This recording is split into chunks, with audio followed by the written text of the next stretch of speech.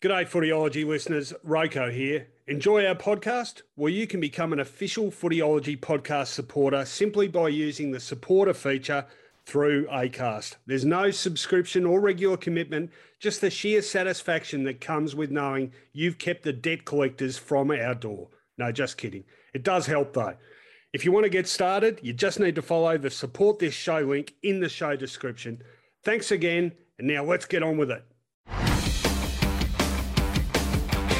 Welcome to the Footyology Podcast with Rowan Connolly and Mark Fine. G'day everyone, welcome to the Footyology Podcast. This is our preliminary final review edition.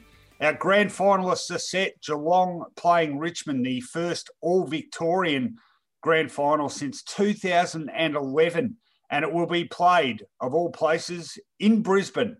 And 6 months ago, saying that would have made everyone go, what the hell? But we've got used to it in this coronavirus-infected world in which we live. The fact we've had a season at all is something we're very thankful for. And hopefully it's going to be capped off in fine style with what shapes as potentially one of the great grand finals. As I say, a very good morning to my Footyology co-host, Mark Fine. How are you going, Finey?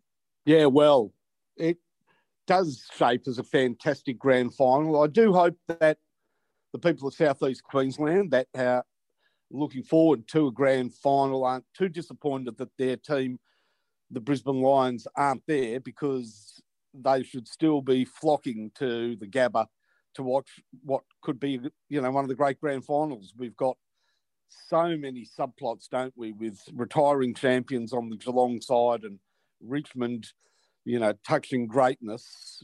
We've got two superstars of the game, Martin and Dangerfield, with different stories. Dangerfield, his first ever grand final at any level, and Dustin Martin, the now almost, we've had that discussion, and the discussion will continue. We see the greatest finals player of all time looking to become the first ever player to win 3 Norm Smith medals. So many reasons to get to the Gabba and so many reasons to turn on the TV for some, Rowan, and I know not you necessarily, not the least of which is the first ever night grand final.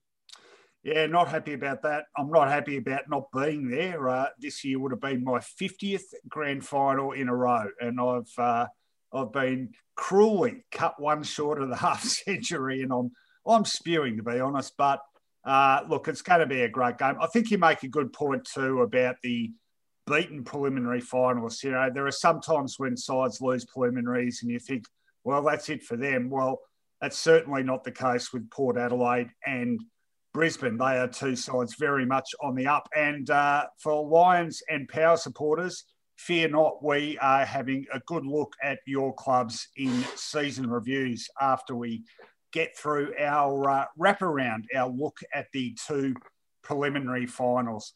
I'll tell you what else I'd love to be looking at forensically right at this very moment, Finey. It's a hamburger. The investigation would come up with the perfect crime. What is the crime?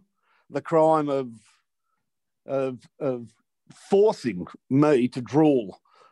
You've picked really the wrong time to say hamburger, because people may calculate this. We are about lunchtime recording here. I'm yet to eat.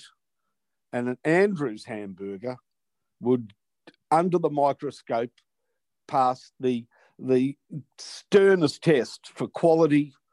But it's not until you put it in your mouth and chuck the microscope away that you get the beauty of an Andrews hamburger. It's an award winner. It's at 144 Bridport Street, Albert Park. You know what, Rowan? What? I travel across country to get this. You talk about 50 grand finals, and I feel for you. That is a great milestone that you're missing out on. Well, imagine all the people missing out on Andrews hamburgers, and hopefully as restrictions ease, they'll be able to get their hands around the best burger in town. Well, I'll tell you what, I think Andrews hamburgers, I immediately think Pavlovian response with the drooling. It's a little-known fact, Finey, that Pavlov's dog, of course, that well-known figure in scientific experimental history.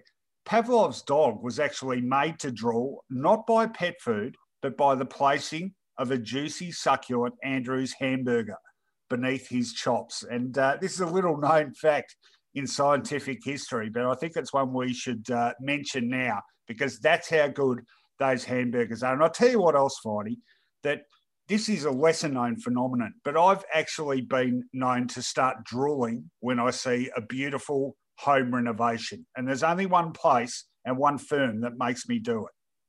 And that's why you're banned from house inspections and walkthroughs, because you dribble. I thought Pavlov's dogs, as much as they would love an Andrews hamburgers, probably ate pavlova. But then again, I could be wrong. You're talking about great rebuilds. You're talking about West Point Properties. Nick Spartel's is a master builder. And it must be pretty exciting around there, because it's a building company with a huge football flavour.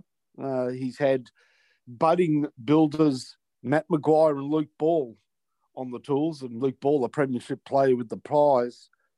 Matt Maguire, of course, both a Saint and a Lion, and he'd be pretty proud of both those clubs. And, of course, he's built houses for the recently retired Mike Sheehan, or soon to be retired, actually, Mike Sheehan, Dyson Heppel, and premiership star, another Norm Smith medalist, Scott Pendlebury. So we're talking about football elite.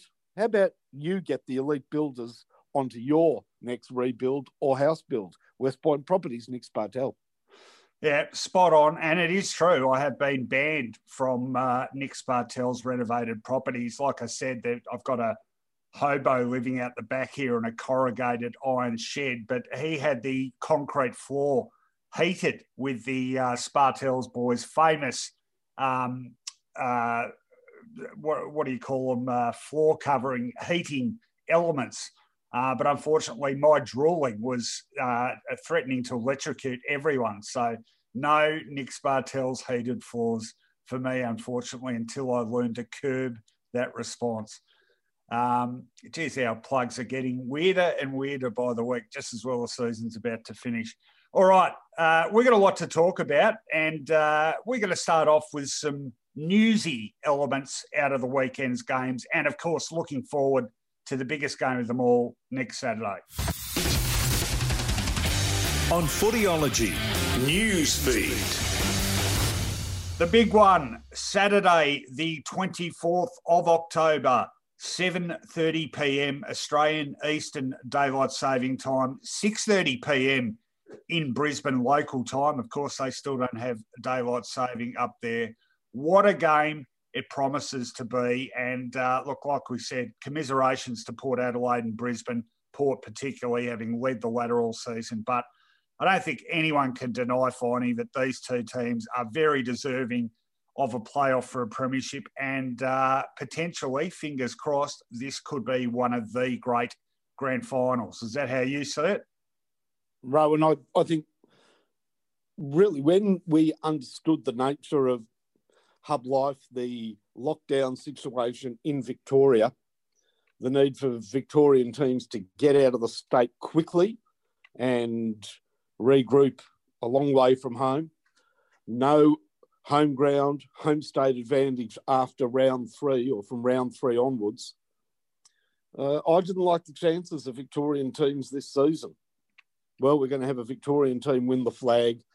The performances of Richmond and Geelong have been stellar. As you said, Port Adelaide was the standard bearer, first team since 2000 to lead the home and away season, top of the ladder from go to woe. Unfortunately for them, it hasn't had a happy ending like 2000 had for your Bombers, but nobody can deny, especially given Geelong's sustained period of success since 2008, and really you're talking about Richmond, the best team of the current, well, not era, but, you know, on the crest of greatness, playing in their third grand final in 4 years. Nobody can deny we've got two wonderful teams, two great teams in the grand final. And two very historic teams, of course. Geelong, a foundation member of the VFL, Richmond entering the competition in 1908, or was it 09 finally? I always get mixed up. 08. A storied history between those two clubs. I've got a few numbers for you, just of interest. They have played each other 197 times. Geelong have won 104 of them. Richmond have won 90, and there have been 3 draws. Now, here's a lopsided stat. Finals, they have played 11. Richmond have won 9 of those 11 finals. The 2 exceptions being Geelong's win in the 1931 grand final and their smashing of Richmond in the 1995 preliminary final. 2 grand finals, that one I mentioned, 1931, Geelong prevailed by 20 points. And, of course, the epic, acknowledged as one of the great grand finals of all time, 1967, with the Tigers getting up in that one by 9 points. Their most recent finals clashes, of course, last year's preliminary final, a game that the Tigers won by 19 points, but one the Cats gave them a real scare in. They were ahead by 21 points at half time of that game. And previous to that, 2017, Richmond, bit of a demolition job on the Cats on their way to that incredible flag. They defeated Geelong in that game by 51 points. Richmond has won 5 of the last 6 meetings. I think that's a pretty pertinent stat, franking that run of dominance with a convincing win by 26 points in round 17, the penultimate home and away round this year, a game in which they held the Cats, the AFL's highest scoring team, to a paltry 1-5 come 3-quarter time of that clash. That was amazing. So Richmond definitely been dominant in this matchup of late. However, not always the case. In fact, absolutely not always the case. Geelong, between rounds 9, 2001 and round 21 of 2017, won 20 of 21 clashes against the Tigers. The one exception being a real upset in the final round of 2006 down at the Cattery. They had another run of similar dominance between round 21 of 1986 and round 5 of 1996, where they won 17 of 18 clashes. So the Tigers dominant of late. The head-to-head score, not a heap of difference. Richmond 90, Geelong 104. But those 2 protracted runs of Geelong dominance having a lot to do with that. Richmond has certainly had the wood over the Cats in recent times, Finey. Well, a comprehensive look at the history of those 2 teams. But for me, the real interesting fact has been that recent dominance by Richmond over Geelong. Though, would you agree with me and say that the MCG has played a big part in that? Certainly, you know, that final, you think of the way Richmond have played all finals at the MCG and their wins over them in finals at the MCG. And I just get a sense that, well, we know that advantage doesn't exist because it's at the Gabba, but I think the MCG has played a big part in Richmond being able to, not only Geelong, but really have a hold on most teams in recent years. What do you think about Brisbane and the fact that it's at the Gabba, I should say, being balancing out that recent domination and almost blanking it out, actually? Oh, I think that's a really good point. In fact, looking at that recent history, so I said Richmond have won 5 of the last 6. Well, 5 of those last 6 games have actually been at the MCG. That round 17 meeting recently, that was the first game between them not to have been played at the MCG since late 2017. And then there were 4 meetings prior to that, which were also at the MCG. So it's definitely a ground we know Richmond love. Geelong, I think Geelong have been better on it of late than they were, but still not necessarily a favourite venue of theirs. So they will definitely be happier for having this game at the Gabba, I think. I guess balancing that out, even though Richmond did lose to Brisbane at the Gabba, what a great record they've got at that ground, of course. Even prior to their power run, you could say the power surge that started in 2017, you've got a side that just couldn't lose at the Gabba for a decade almost. No, well, more than a decade. In fact, they won 11 games straight at the Gabba between 2005 and that qualifying final defeat. So a 15-year stretch of 11 wins in a row until Brisbane beat them in that qualifying final. Definitely a ground they rate. Yeah, so some interesting prehistory. But you know what, Rowan, especially in grand finals, as they also say at the old Max Review, precedent doesn't count for anything. Yeah, absolutely. And look, I mean, Geelong's record at the Gabba is none too shabby either. I mean, they've won, including last night, they have now won 5 in a row. They have won 8 out of the last 9, and they have won 11 out of their last 13 visits to the ground. So it's a ground that both sides are familiar with and play really well. Do you see this? Can I ask you one thing? Yeah. And that is, we saw it a bit last night, and certainly on the commentary, they definitely made a comment about it early on in the game in particular, but I think it did come to play through the night. We're talking about a game that is starting 6:30 local time, but there seemed to be some dew on the ground. Does that favour one side or the other? I suspect it would favour Richmond. I think Richmond's one of the best wet weather teams that I've seen. And it's partly because of the style of game they play. Not on the other hand, but I also think Geelong are pretty decent in the wet too. They tend to play more of a possession game, which you could argue isn't or is going to be hurt more by wet, dewy conditions. However, they are a physically strong team that is very good in the contest and very good from stoppages as well. So I think I might just lean towards Richmond being favoured by the wet more.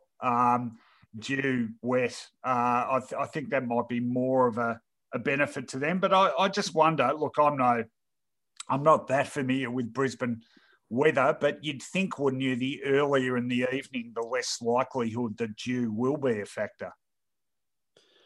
Well, you'd think so, but I'm just going on the game that was played, well, last night our time, but of course I'm talking about the final between Geelong and Brisbane, and that started roughly at the same time, 7:40 Melbourne time, and they did comment that it was a little bit dewy. But again, there seemed to be perfectly good ball handling skills throughout the game. So I think that at the pointy end of a football season is maybe being a little bit finicky, if you know what I mean.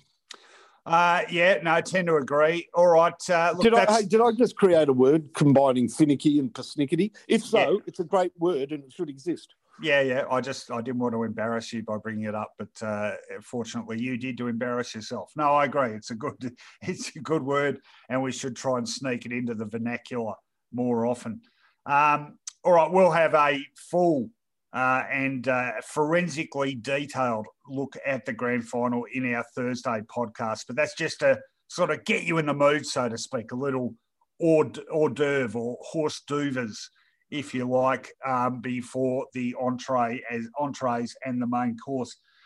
There is another, I won't call it an elephant in the room, because I think the elephant has been well and truly let out of the room, Finey. We talked about this last night in Footyology Final Siren, but I suspect it's going to be a discussion point early in this new week. It is about the pre-finals bye and its impact on the integrity of the premiership team. I'll try and encapsulate my argument briefly. Look, I have no problem with Geelong and Richmond playing off in the grand final. They're two great sides, definitely deserve to be there.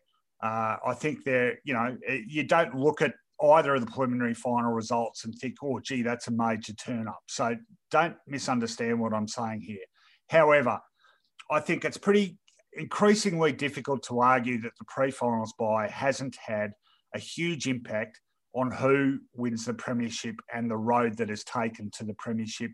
And the obvious cause for that alarm are the following two statistics. They are that prior to the introduction of the pre-finals bye in 2016, 17 of the previous 18 preliminary finals over a 9-year period had been won by sides which had won their qualifying final, had a week off, and come up in the preliminary final against sides that had played right through the home and away season, gone straight into a final, and had already played 2 finals to get to the preliminary final. 17 out of 18.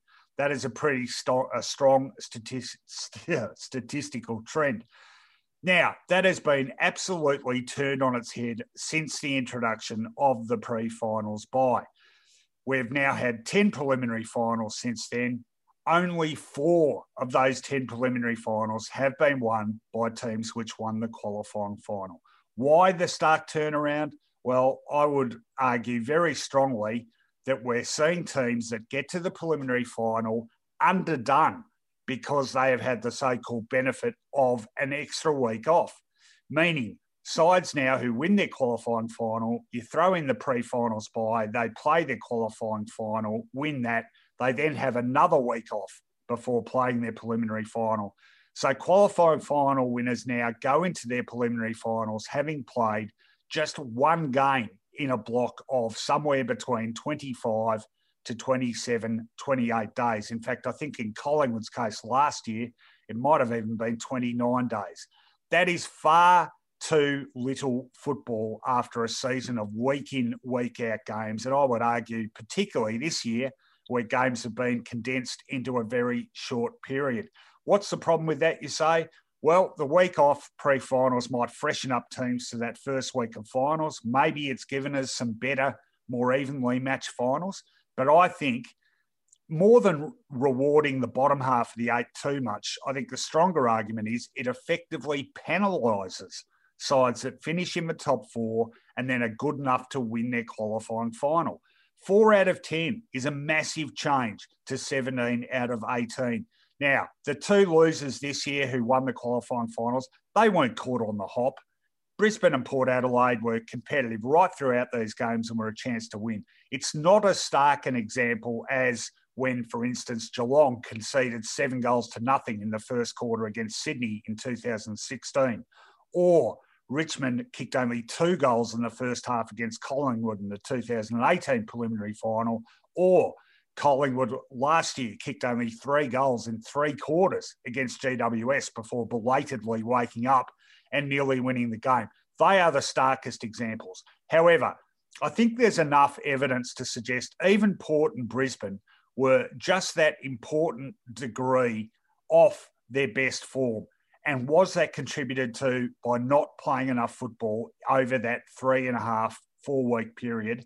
I would argue strongly yes. I look at those figures, Finey, and I say that is too big a turnaround to be ignored. Now, think what you like, but I think the AFL, which has already incidentally, according to Gil McLachlan, committed itself to retaining the pre-finals bye, I think that is a very, very dangerous position to affix yourself to without looking at these examples, forensically investigating why this is happening. And I'm talking about talk to the fitness people at the clubs. Are they noticing that it's harder to keep the sides cherry ripe for their preliminary finals? Talk to the football departments. Don't just at a summary meeting of CEOs get them to raise their hand and say, do you like the buy or not? That's not good enough because this is impacting on who and wins the premiership each year and how they win it. And I don't think without investigating it, we should just commit to retaining the pre-finals bye. What do you think? I agree. I think your statistical evidence is now, there's enough of a sample, is now authentic enough to make a valid case, which you are clearly putting. It doesn't also, and you are not doing anything more than providing the statistics. Now, people might say 17 out of 18, that was an imbalance that needed to be addressed, but I couldn't disagree more. We know that, for example, soccer competitions around the world, bar Australia, in fact, don't have final series to determine their champions because probably the fairest way, even though in those competitions teams play each other twice, is at the end of home and away matches, who's the best team. We don't do that. We never have. Fair enough. But we must afford the right advantage to the team that is on top of the ladder and then grade that downwards. Now, under the current system, it does work the same as the system that we had in place for much of the VFL, say the period from the early 1900s to 1971, where the top two teams have a distinct advantage. Okay, because there really isn't any difference between first and second in terms of the advantage gained. But I reckon in an 18-team competition, fair enough. So your statistical evidence backs up what you're saying, and I have no problems in affording that advantage to the top two teams. Remember, it was brought in because on a couple of instances, North Melbourne and which other side, Rowan? Fremantle did it twice. Yep. Fremantle rested players knowing that their position in the 8 could not be affected by results in the final round. That didn't mean that they were on top. They were just in such a position that they really couldn't go up or down. And so they rested players coming into the finals. You know what? That ultimately won neither team a premiership. That also doesn't really, I mean, are they concerned about betting? If so, is the tail wagging the dog? I think so. Are they concerned about the look? Because there's no problem with the look when you give some players who are close to senior selection an opportunity to play in the final round of the year with their team on the verge of finals. Believe me, those players will go as hard as possible and give it a red-hot contest. So don't worry about that. In other words, I feel in a way they're impugning the integrity of AFL footballers, saying that the teams or those clubs didn't care about the result. Not true. Not true. They were negotiating the finals as best as possible for themselves. Ultimately, it didn't work out. Best team still won. It's a minor correction that needs to be made, but they've done it. And I think your expression is cracking an almond with a sledgehammer, something along those lines. Well, walnut, but almond will do, yep. To open the nut, they've been nuts, because it's a simple fact, and you've said it, Rowan. Every week in a normal season, a team plays a game of football. A day here, a day there. Those teams can enjoy the luxury of a week off. Most football seasons have a bye in it anyhow. So footballers enjoy and experience 1 week off.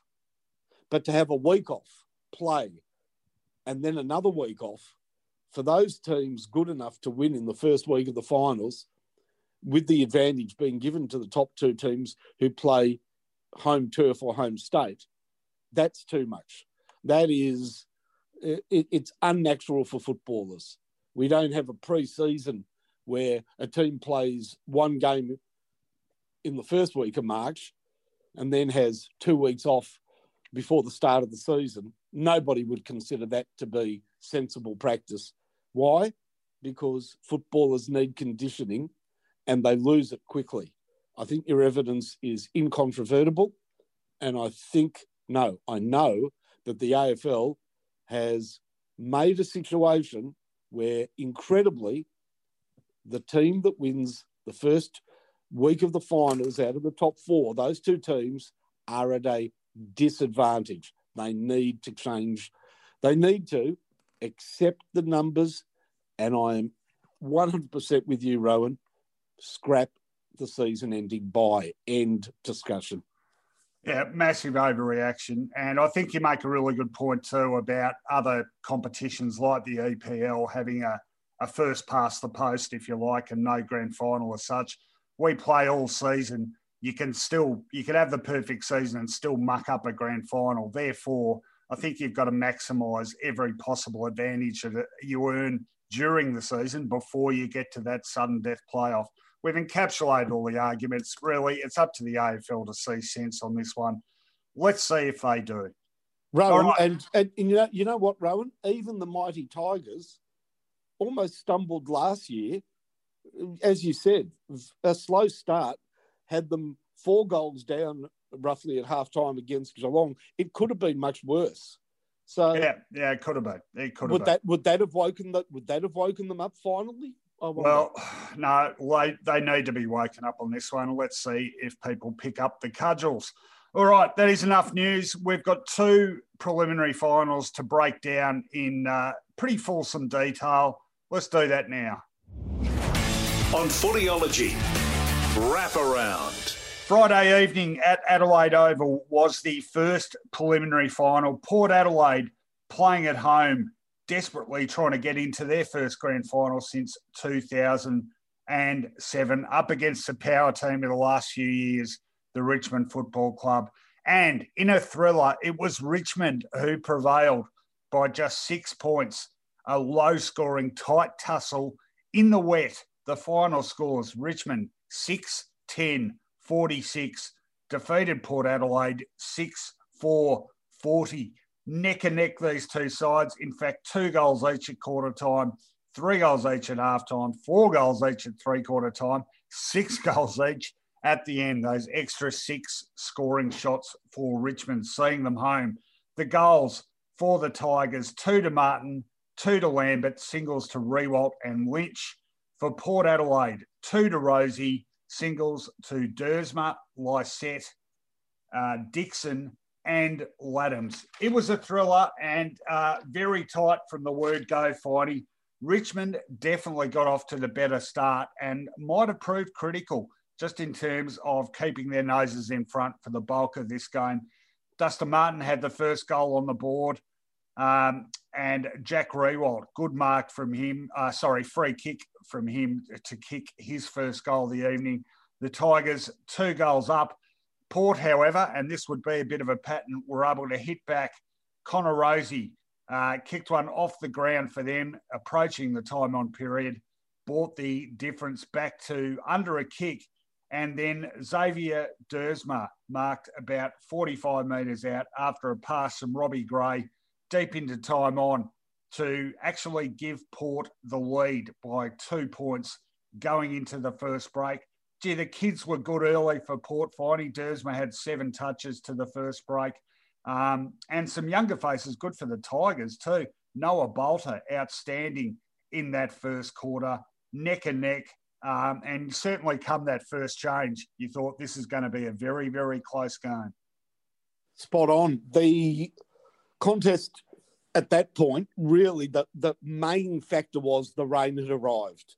So we knew, look, these are 2 professional outfits, strong-bodied, Port Adelaide playing at home, very comfortable in front of their home crowd, and Richmond, a team that they're not going to be, there's no way they're going to be swept aside in greasy conditions, wet conditions, with the ball on the ground. We were in for an arm wrestle, and I think that's what we knew at quarter time. I don't think anybody could have turned around and said with any justification, Richmond or Port Adelaide are going to walk away with this one. Dustin Martin started great, and of course, he's just such a good footballer. Finals, actually, in any conditions, he's a champion. Any matches, any time of the season. And he got off to a good start. Hadn't seen Tom Lynch yet, but we knew the crowd was on his case early. And that was a very clever goal by Connor Rosie, wasn't it? Because I can't remember who it was who actually had a snap at goal. It was going through, but it had been touched on the way through. And Rosie had the sense of mind of just laying a slipper on it as the ball was sort of cresting the goal line. So quick thinking, and, we'd see early in the second quarter, wouldn't we, how quick thinking and natural ability around the goals comes very easily to Connor Rosie.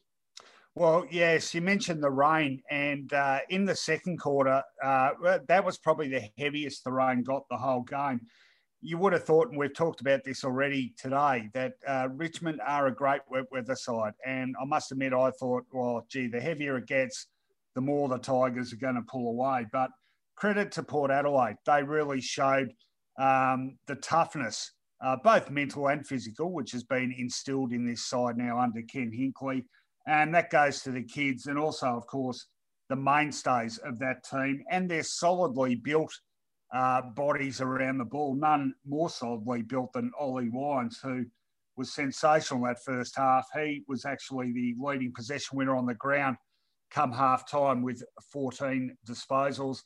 The Power got the first goal of the second term, just 2.5 minutes in. Connor Rozee kicking his second with a right foot snap. That put Port 7 points up. Richmond were able to answer. Dusty Martin working himself into a bit of space and marking about 40 metres out, levelled the scores. It's a game of missed opportunities when they're so few and far between, though, and one which sticks in the mind, Finey. Really unfortunate because he'd been so good to that point. But Connor Rozee got the ball on the boundary line. Beautiful centre of the ball to an unattended Xavier Dersma, who unfortunately dropped a chest mark in a very kickable position, almost point-blank range. And that was definitely a chance lost by the Power. They went to the long break, these two sides, locked together, 3-3, 21. In statistical terms, though, it looked to be a game very much leaning in Port's favour. The inside 50s come halftime with 32 to just 22 for the Tigers. Port were dominating the clearances, 2013. They had more contested possessions by 14. They had a 25 advantage in the uncontested possessions. The only important statistical categories they weren't winning were tackles, marks inside 50, and centre bounce clearances, despite that ruck dominance, were just fractionally Richmond's way. Their leading disposal winner at that stage, Trent Cotchin, the skipper, on 10, Bolton 9, Hooley 9, and Martin 9. So the Stars were firing for the Tigers. Anyone's game at the long break, Finey. What'd you make of the third quarter? Well, just on the second quarter, Rowan, that score of 3-3 apiece, that was held for at least half the quarter. So the arm wrestle was well and truly an even one. No score at all for a good half a quarter. We knew we were in for a tight battle. I guess a slight counter to Connor Rozee's drop mark was a similarly Connor Rozee's pass to Dersma for a drop mark was a similarly surprising drop by Big Tom Lynch, who had manoeuvred his opponent out of position, or a couple of opponents out of position, and dropped an absolute sitter. So it couldn't have been more even. 3-3 apiece with a couple of surprising opportunities gone by the wayside. The third quarter really was more of the same, wasn't it? Except at this point, Richmond started to get the ascendancy through, well, what was the surprising statistic coming into the game. But I remind people that throughout the season, Dion Prestia, the player they call the truck, was absent for most of the year, Cochrane for part of the year. So coming into this game, of course, we know that Richmond centre clearances were down the bottom of the rankings and Port Adelaide right up the top of the rankings. But Richmond are starting to win the centre clearances. And once again, it's only a goal apiece, a couple of points advantage to the Tigers at three-quarter time. You'll go through the actual statistics of the quarter, Rowan, but I start to get the feeling that this is Port Adelaide slightly outnumbered at the contest, slightly disadvantaged in general play, or slightly being taken to second best in general play. And I've got a sense that Richmond, who were 2 points up the last time these two teams met, of course, during the home and away season, failed to score in the last quarter, had a very different mindset. There would have been a quiet surge of confidence amongst the Tigers heading into the three-quarter time break.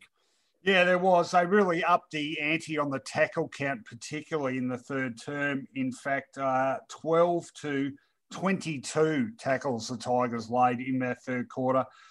Pull one a bit of a rabbit out of the hat too, Damien Hardwick sending Noah Bolter forward. And he had a golden chance to give Richmond a really important edge. Missed the shot badly, unfortunately. That was literally in the last 30 seconds of play. So an opportunity squandered there. They were just 2 points up at three-quarter time. But, I was beginning to think the Tigers would prevail. But, again, Port wouldn't say quick. They kicked the first goal of the last quarter to Charlie Dixon. Really, the first look he'd had at it. Really good kick from outside 50 metres. But then Kane Lambert, and how often does this happen with Richmond players? He bobbed up with a super 6-7 minutes period of play in which he kicked 2 goals. The first one couldn't have come at a handier time, put the Tigers back in front. That was just under 6 minutes in. Richmond by then had won every clearance of the quarter, so that strength was really beginning to kick in. Jaden Short kicked a point. They went 4 points up. But then a controversial? No, I don't think it was controversial. Free kick for deliberate out of bounds from Hamish Hartlett. I think the replay showed it was pretty much hit straight out by the Port defender. Kane Lambert on a very tight angle, threaded an absolute ripper. That gave Richmond a bit of breathing space in the context of a tight game. 10 points.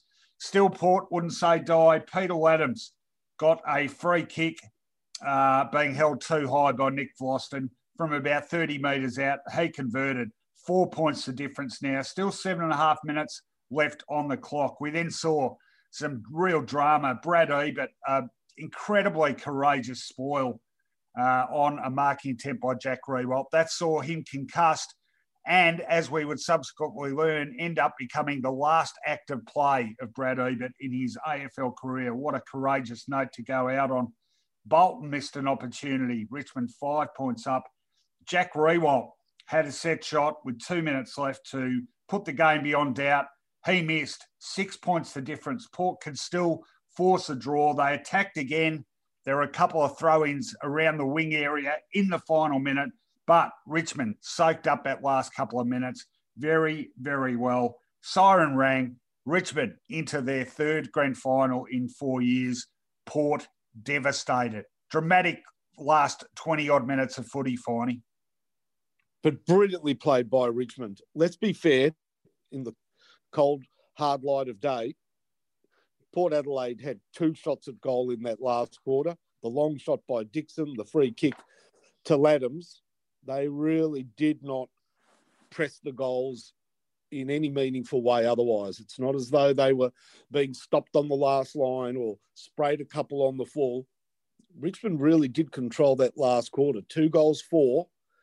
Yes, they won by 6 points. Yes, both teams kicked identical goals each of the 4 quarters.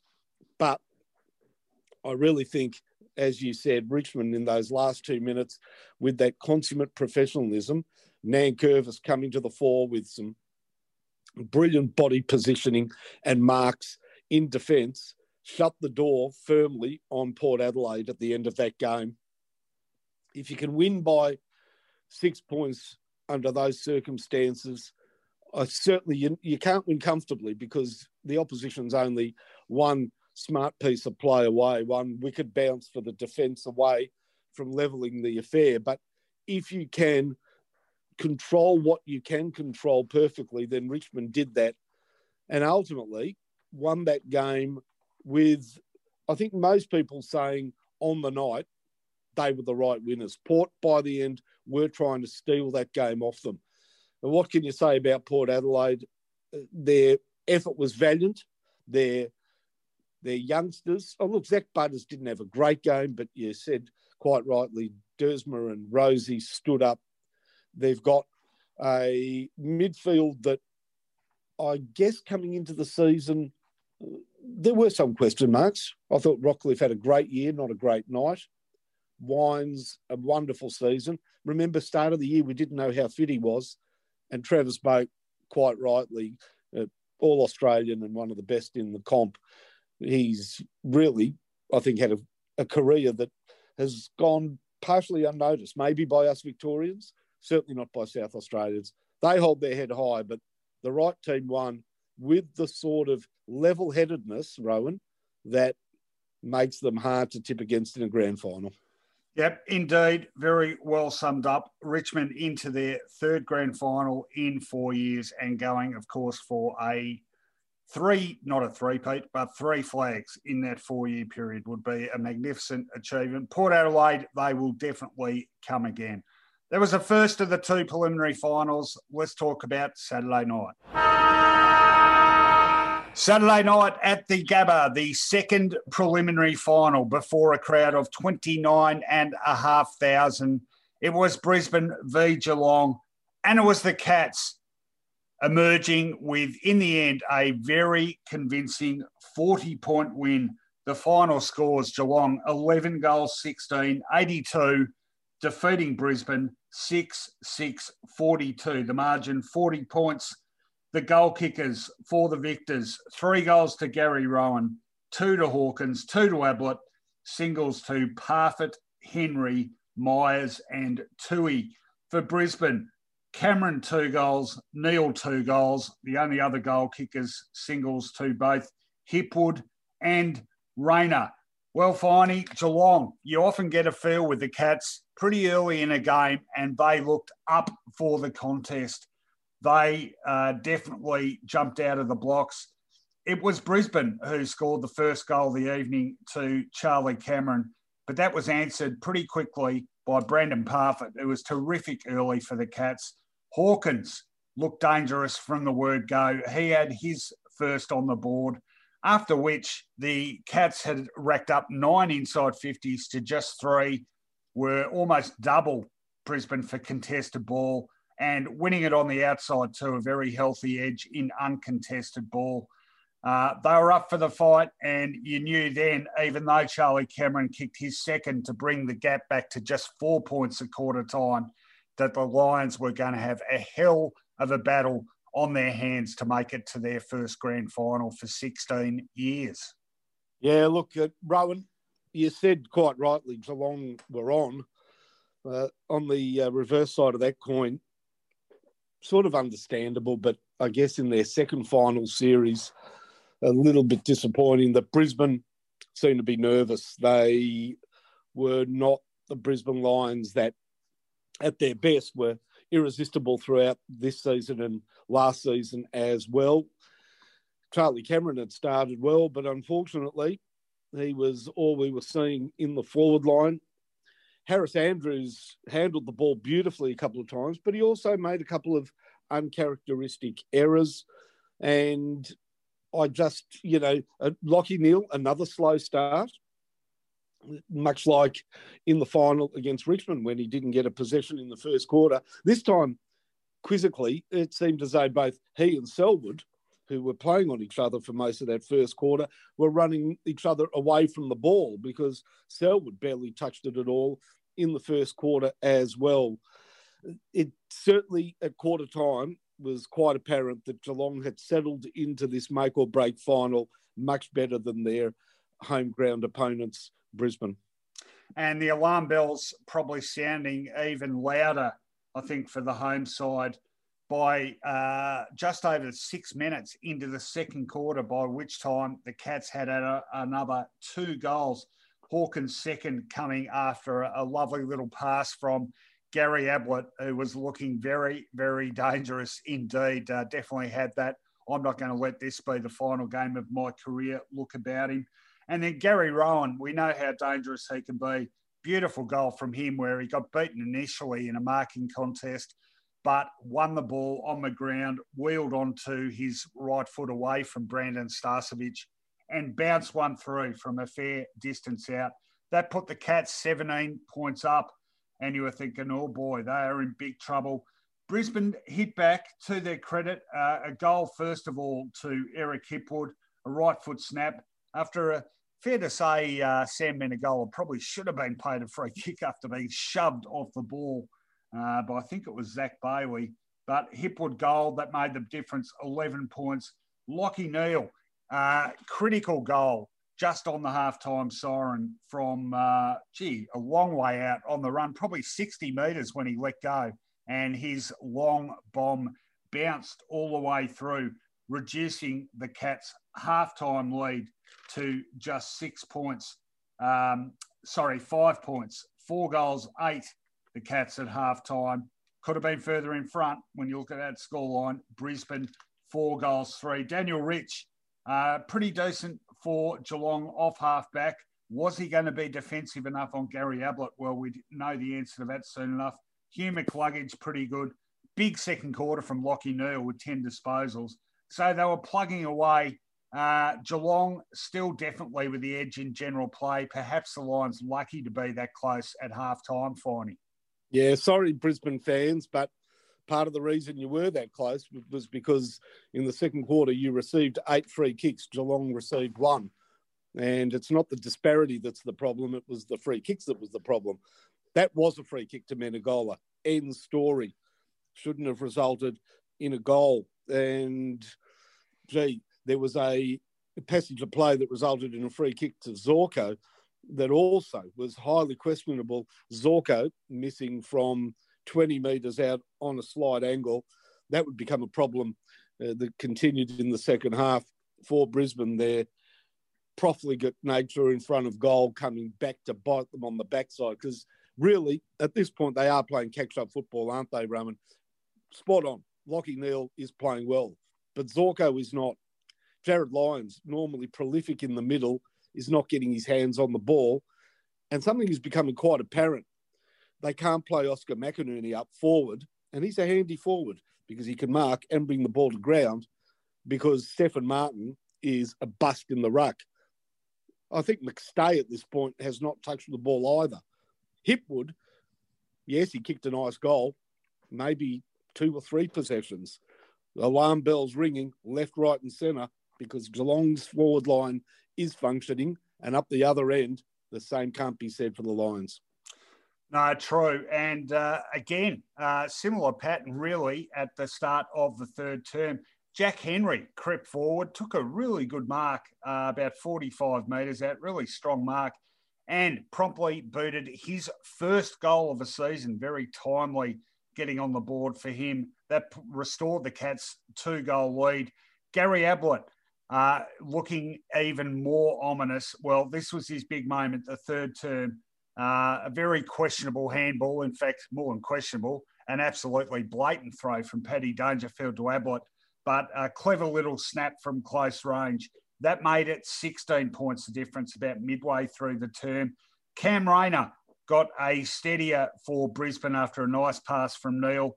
He let that go from outside 50 metres, brought it back to 10 points, but, and it was a very big but, one of the quickest replies to a goal I think I've ever seen. In fact, I recorded Rayner's goal coming with 6 minutes, 44 seconds left of play.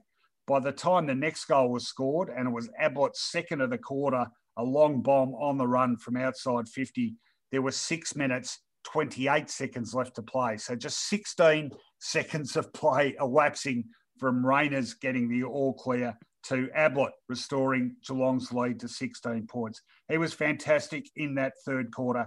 And the Cats, their capacity to score from stoppages at that stage, 5 goals 4 they'd kicked from stoppages during the evening to Brisbane's 1-1. That physical strength, again, coming to play. Another critical moment for Brisbane, Eric Hipwood, an absolute gimme of a goal, pretty much directly in front, 30 metres out, missed badly. And you could really feel the air go out of Brisbane's tyres at that point.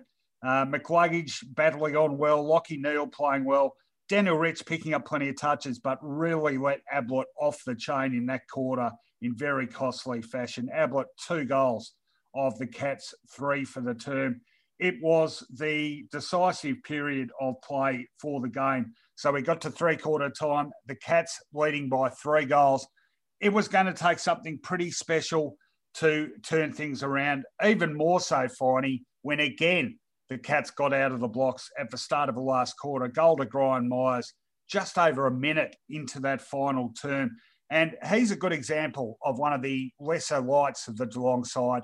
made some bad mistakes early on, but really worked himself into the game and became an important player for them. That made the lead 24 points. Again, Lachie Neale trying in vain to keep his side alive. Good goal from him, outside 50, 18 points the difference again. Probably the fatal moment for Brisbane, if you like. Ryan Lester took a mark, got a 50. Lachie Henderson kicking the ball away for Geelong stupidly. Penalised 50, took Lester to within probably 25 metres a goal. Shocking miss from him. So the margin remained 3 goals. And only a couple of minutes later, back out to 4 goals thanks to Zach Tui, who'd been shifted forward. And really, that even with 9 minutes left on the clock, you just felt game over. And it really was game over. Brisbane's effort visibly wilted.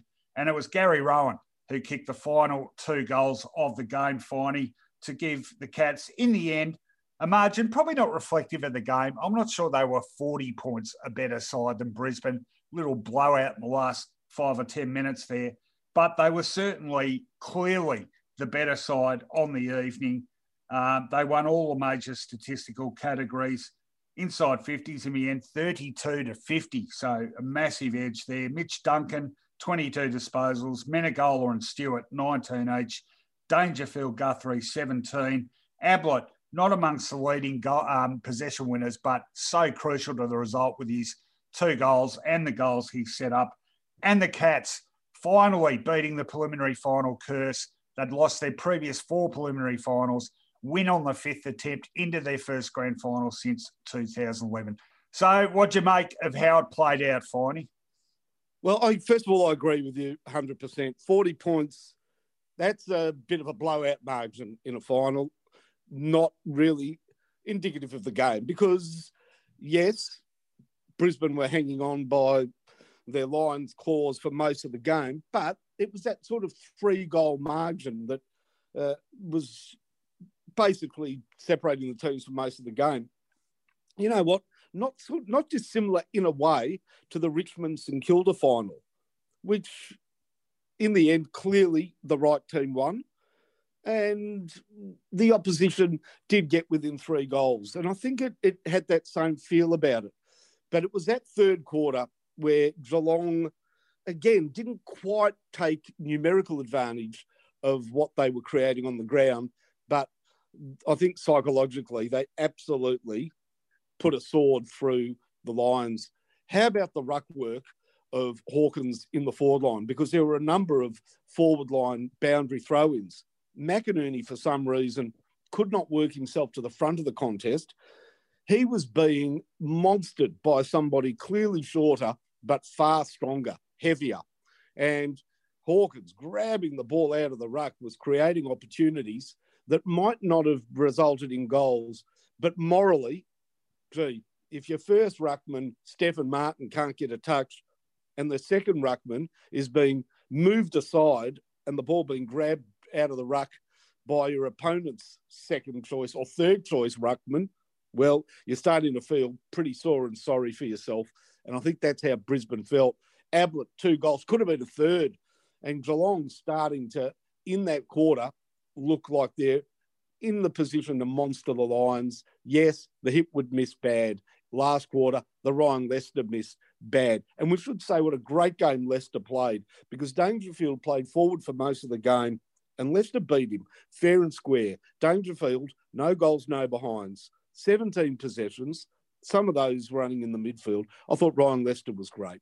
But in the end, Geelong ran away with the game. A couple of goals by Gary Rowan. Interesting that he takes a shot after the siren. I don't know whether you need to necessarily. I remember Max Rook at the end of a 2009 grand final. Of course I do. Thanks. That's all right. Yeah, I do. But yeah, does the final margin reflect the game? No, but maybe yes, in that if it says that only one team was ever going to win, then I'm comfortable with the margin. Yeah, look, it was a really strong performance by them. But ditto Brisbane to what we said to Port Adelaide. Look, disappointing. It's 2 finals campaigns now that have ended short of the mark. But they took a step forward. They won a final this year. They got to the second last rather than third last weekend of the season. They are a side definitely on the rise. We'll be seeing and hearing a lot more of the Brisbane Lions over the next few years. Geelong through to another grand final. That is our two preliminary finals wrapped up. But I did say we owe Brisbane and Port Adelaide in home and away terms, the two best teams of 2020. We owe them a decent analysis of what have been pretty good season campaigns, Finey. Let's do that now. On Footyology, wrap around. All right, let's talk first about the team which officially finishes fourth on the ladder. Of course, finished the home and away round second, won the qualifying final, lost the preliminary final. I'm talking about Brisbane. They end the season with 15 wins, 4 losses, pretty good percentage, 124.89%. In terms of offensive and defensive capabilities, they were ranked third for points scored in 2020. Not so strong defensively, although still respectable. They finished 7th for fewest points conceded. Another very, very strong season from Chris Fagan's team, Finey. What do you make of their efforts this season? Well, you know that I like to look at a couple of statistics. One is the number of key players out. For the second year in a row, their fitness regime, their medical team were on top of things. Only Stephen Martin with 11 games on the sidelines, and were all of them as a result of injury? I'm not even sure of that. Was a player from the preliminary final, at least, not available for anything more than 3 games. So well done on their medical team. They had Charlie Cameron with 31 goals, Eric Hipwood with 23. Now, here's the problem. We know it, don't we? Accuracy in front of goal. McGluggage, 8-21. Lions, 4 goals, 10. Zorko, 9-15. Berry, 7 goals, 10. McCarthy, 15-16. Eric Hipwood finished with 24 goals, 19. But dare I say, there would have been quite a few sprayed on the full, falling short or going in every which direction from the poor old Eric Hipwood. Moving forward, Brisbane have got a lot going for them. They've got that wonderful defence, or that wonderful defensive general in Harris Andrews. He's a beauty. You build great defences around a player like that. The midfield, it's got a heck of a future. McCluggage really came on this season. Lachie Neale, standout season. Zorko, up and down, I must say, but we know at his best damaging. He'd actually want a better year next year. Jared Lyons, rock solid and consistent. The forward line, dangerous, but maybe because of that inaccuracy, not quite as effective as it could be. I guess there's going to be a question mark on, say, a McStay. Does he do enough? We know he's a good foil, but in the end, he's only kicked 11 goals for the season. That's not enough for a key forward or a permanent forward anyhow. So Joe Danaher, if the deal is done with Essendon, and we assume it will be, he could be the missing piece of the puzzle. Really could be. If he stands up, suddenly you've got a forward line that makes a whole lot more sense. Hipwood gets the second best tall defender.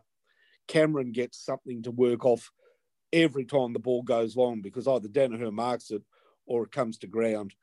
You know what? It could be that simple to take them all the way to the dais. Yeah, look, they're definitely on the way up. I think the improvements have only got to be marginal. There's no glaring weakness about them, is there?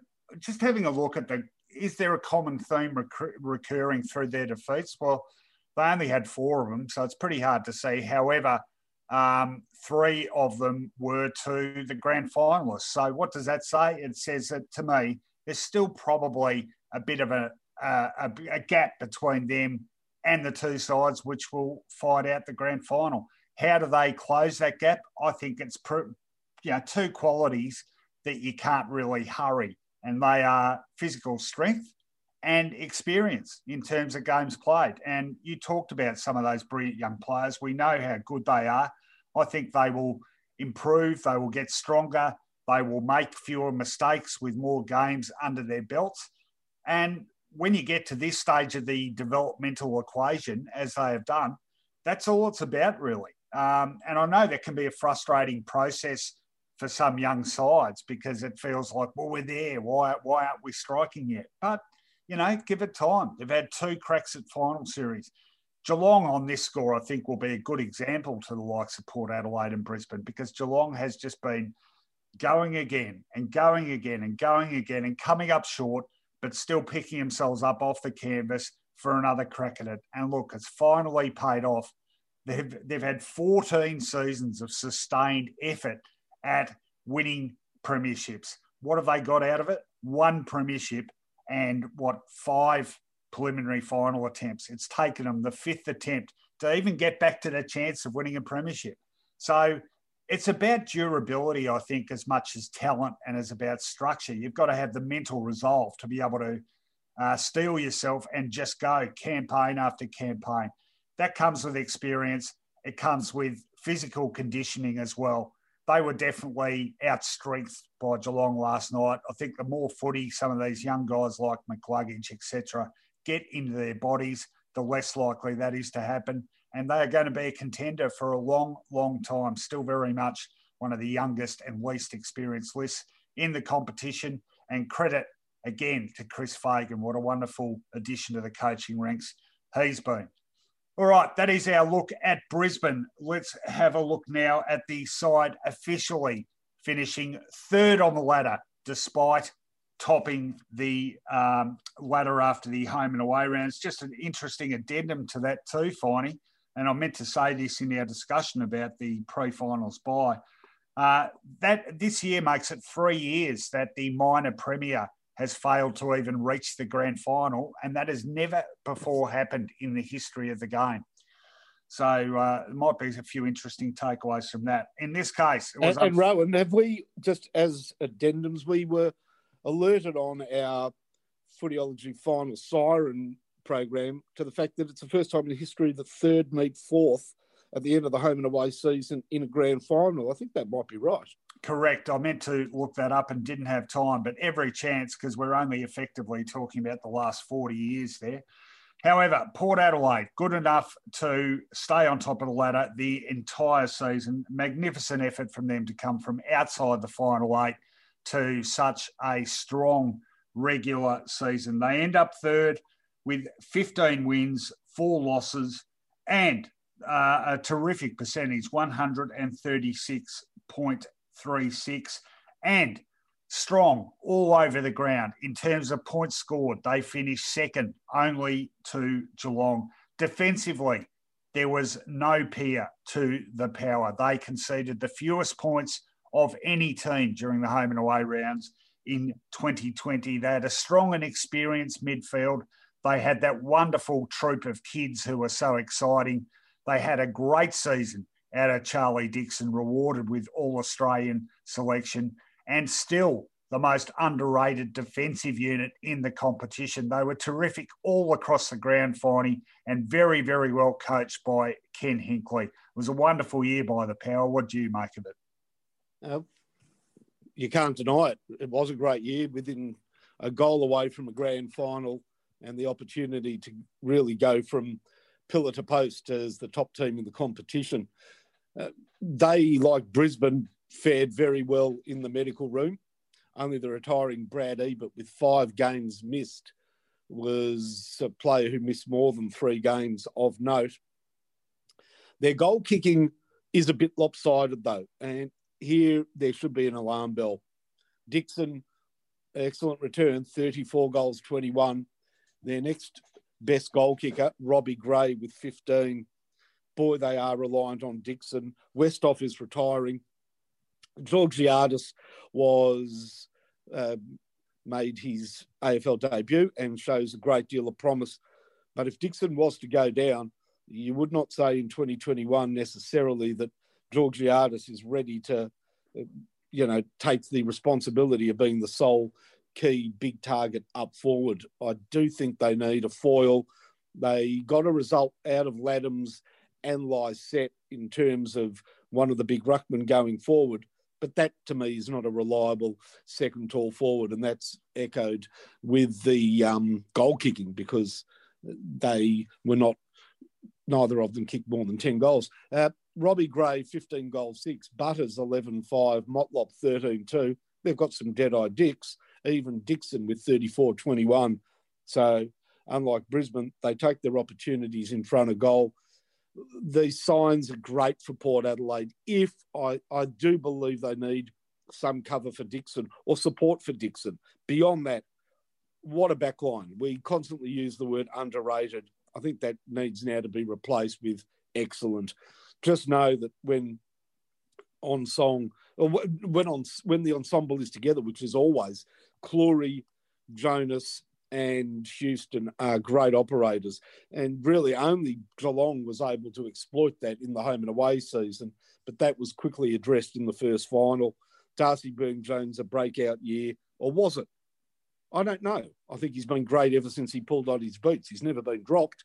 Anyhow, he was rewarded with All-Australian selection. Hamish Hartlett, able to play consistent football, was fantastic. So you've got a backline that works, a midfield that I think surpassed expectations, given that we didn't know how fit Ollie Wines was heading into the season. Rockcliffe proved more than just a numbers man. Those two ruckmen did well in the ruck. The P in the pod was certainly Travis Boak. But the excitement is around those youngsters. Rosie's a talent. Butters, a great season. Tough as all get out Butters and quite hard at it. Opposition will need to watch out for him as he gets a bigger body. Speaking of bigger bodies, let's not forget Powell Pepper's importance. He paves the way for a lot of good football for Port Adelaide. Dersma, wonderful. I only note one weakness, and that is maybe the over-reliance on Dixon. We're going to see a lot of Port Adelaide at the top end of the ladder for many years to come. Yeah, agree on all those points. Certainly in structural terms, the only weakness, I think, is that lack of key forward support for Dixon. They're surely going to have a crack at whatever key forward they can prize from another club's clutches, because it's certainly needed for Charlie. And my other cautionary note for them involves Dixon. It would be about the age at the top end of the list. This year they had 7 players 30 years of age or older. We know 2 of them already bidding farewell to AFL footy. That is Justin Westhoff and now Brad Ebert as well. Still getting fantastic returns out of Robbie Gray, out of Travis Boak, out of Charlie Dixon, out of Hamish Hartlett. All terrific this year. But as we've seen so many times, it can fall away quickly once players pass the age of 30. So something they need to keep an eye on, need to keep pushing those younger blokes through the bottom end of the list.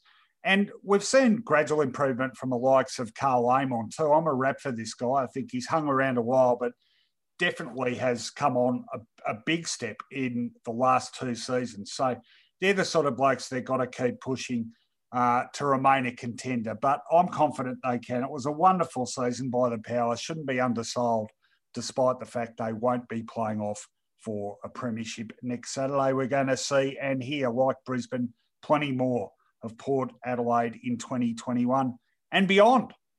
Aim on to that. Oh, very good. That is our 2 beaten preliminary finalist seasons reviewed, and that is the end of this episode of the Footyology podcast. Hope everyone has a great grand final week.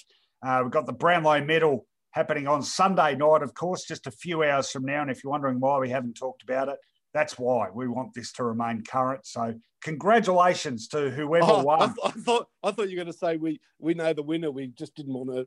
It's a spoiler alert. I'm speaking past it. Congratulations, whoever won the 2020 Brownlow, and congratulations too to all the stunning wags and the magnificent attire they wore, because we all know that's all anyone cares about on Brownlow Medal night.